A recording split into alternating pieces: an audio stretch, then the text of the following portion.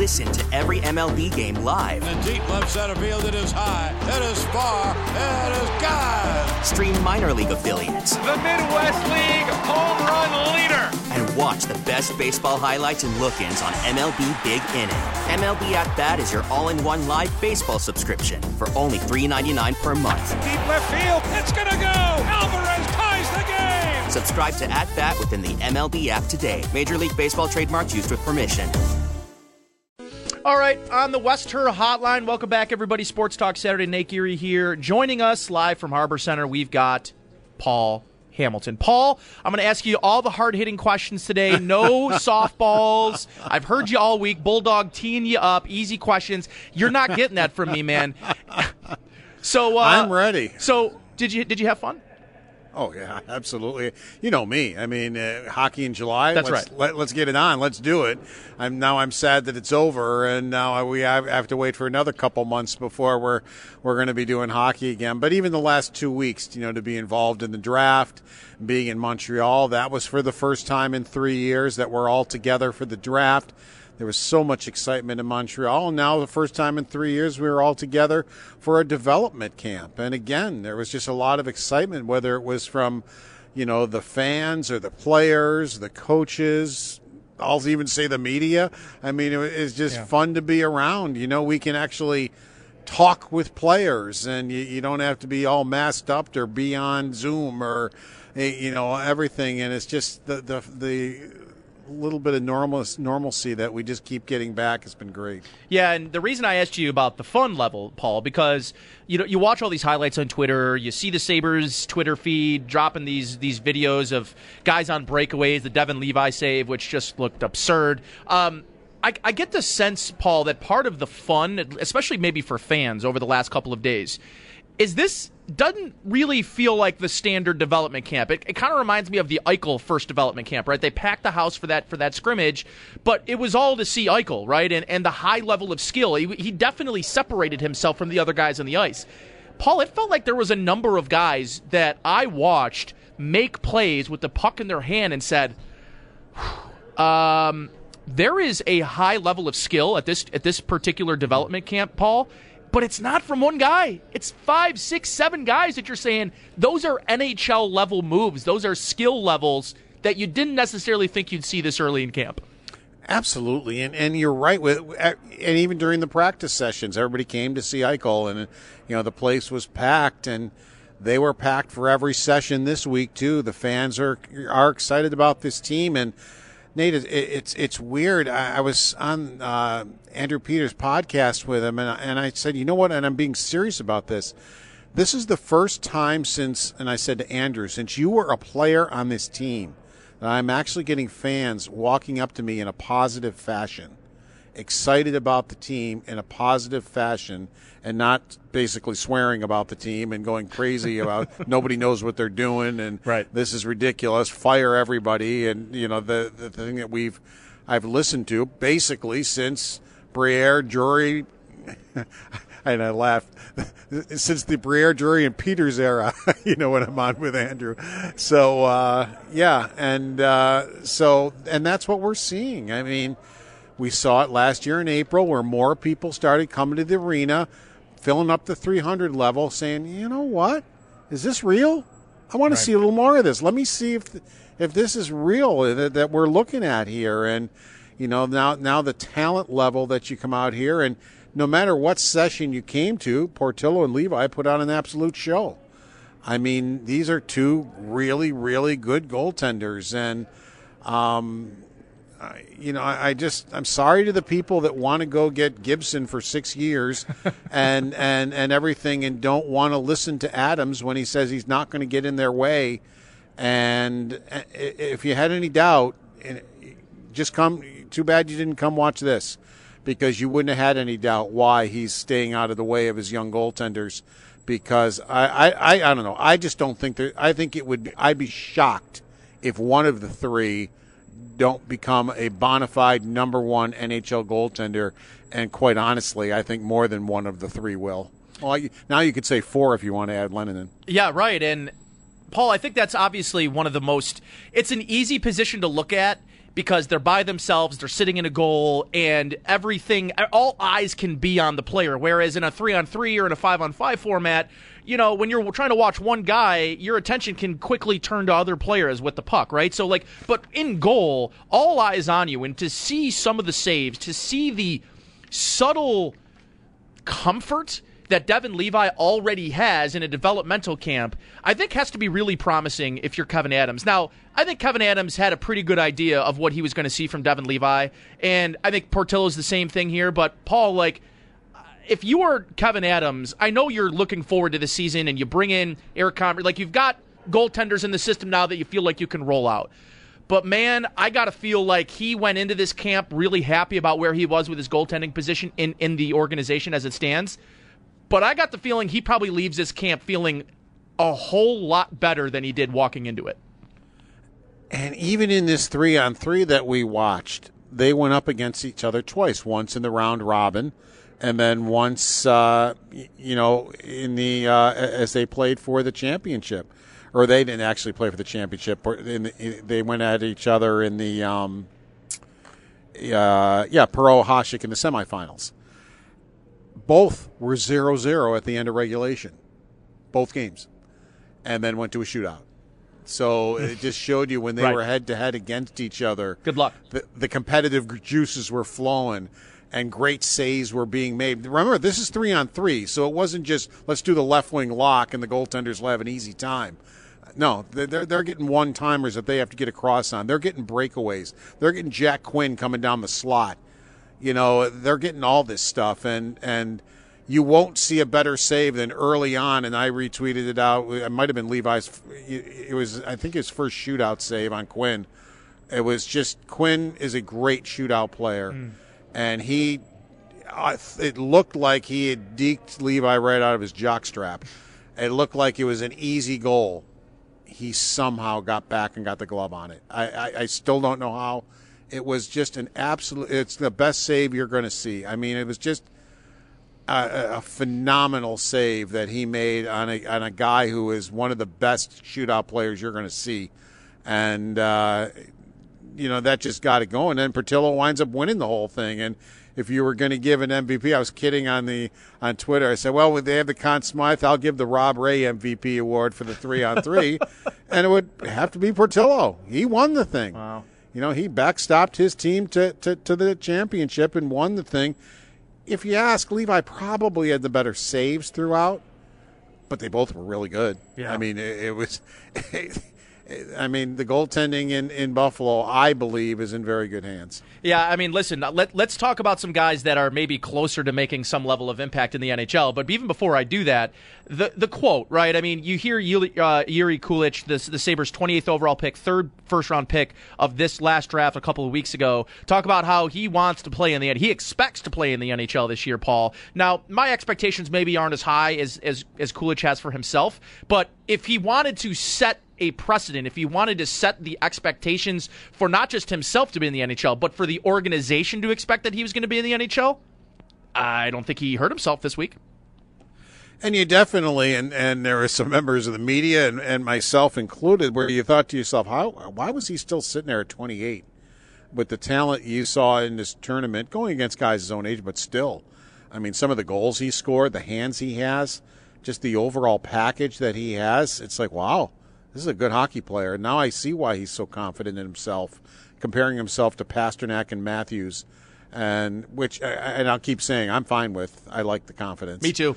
And it just to see him out there, and he's not going to make the Sabres this year, but still, I mean, he showed that.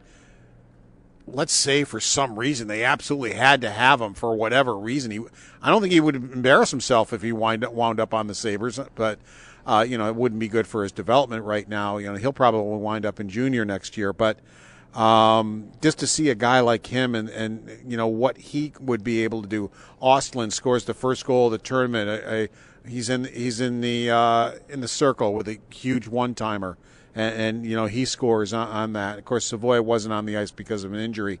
But, to see those young guys do that and, just to show that It's not. Let's not just talk about Krebs and those guys and Portillo and that group. Peterka, Quinn. There's some other guys here. Rusick, again. I loved him in the playoffs last year. He didn't get a lot of ice time at forward, but yet he still got enough off ice time to score 2 or 3 very big goals for Rochester in those playoff series. And he missed most of the year with a knee injury. Now we're talking about a 6th-round pick who has really turned into a very good prospect and had a couple of goals in this 3-on-3. And watching him all throughout the week, they've got a prospect here. They got a guy who I think can make an impact on the Sabres, not next year, but at some point. It's not just the name guys that are good. They've got some other guys that they've drafted in other rounds that are. Josh Bloom is another one. Yep. That's very good. From Saginaw, yeah. Yeah, I mean, and he had a good week sitting here. Unfortunately, we weren't able to see Nadeau.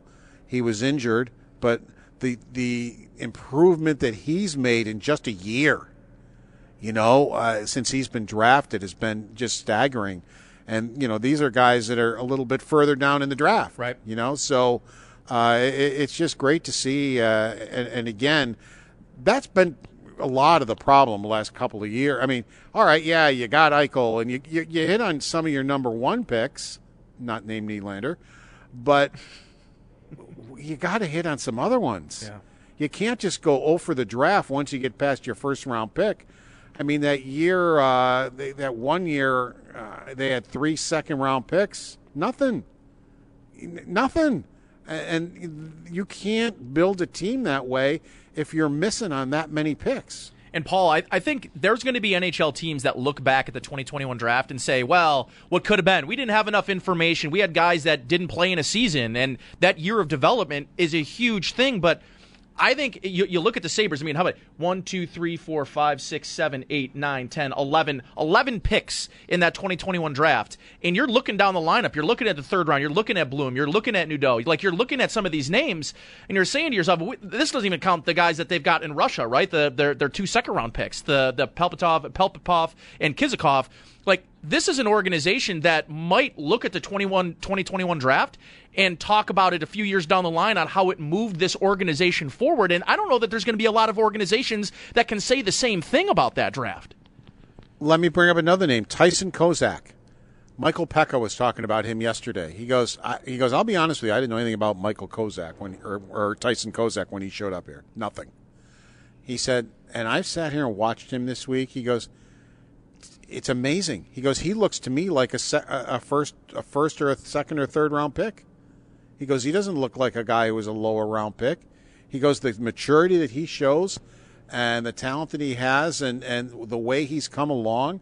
I mean, just another guy who had just a good camp, scored a goal today, and just another name from that you don't normally hear about that, has a chance with the Sabres or maybe another organization, down the line that is showing, well, maybe he should have been drafted higher. Paul, the 2 guys I kind of wanted to end our conversation around were Jack Quinn and J.J. Peterka, 2 guys from the 2020 draft in the 1st and 2nd round. And, hearing Michael Pekka talk about J.J. Peterka the way that he did, I guess isn't necessarily a surprise, especially if you've been following Peterka, especially his last year in Rochester. And obviously Quinn kind of had the early start to the season, an injury here in Buffalo, gets his first NHL goal here in Buffalo, but then kind of struggled in the playoffs a little bit. But, man, when you watched Quinn and Peterka out there in any highlight, they looked like they were sort of far and away, pulling away talent-wise, like almost like this should probably be their last development camp. Like, both guys look poised and ready to take the step at the next level. What have you seen this week that maybe gives you the confidence that each of those guys are going to be mainstays in this lineup next year? Oh, they're head and shoulders above the other guys that are here, but they should be. So they basically were fulfilling the role that they should have fulfilled as you see them. Unfortunately, as you look at the Sabres, I don't see room right now for both of them. I only see room for one of them. Only because there's room for both of them if you want to stick one out there with Girgensons and Oposo, but and I'm not insulting those two teams, but when you're a top 6 talented goal-scoring guy, that's not the line I think you should be on. The energy line. I think you should be in the top 6. So I would see one making the team, maybe one going back, and if you get an injury in your top 6, you bring him right back and put him in your lineup that way. You talked about Michael Pekka talking about Peterka, and his comment was he has no idea how good he is. None.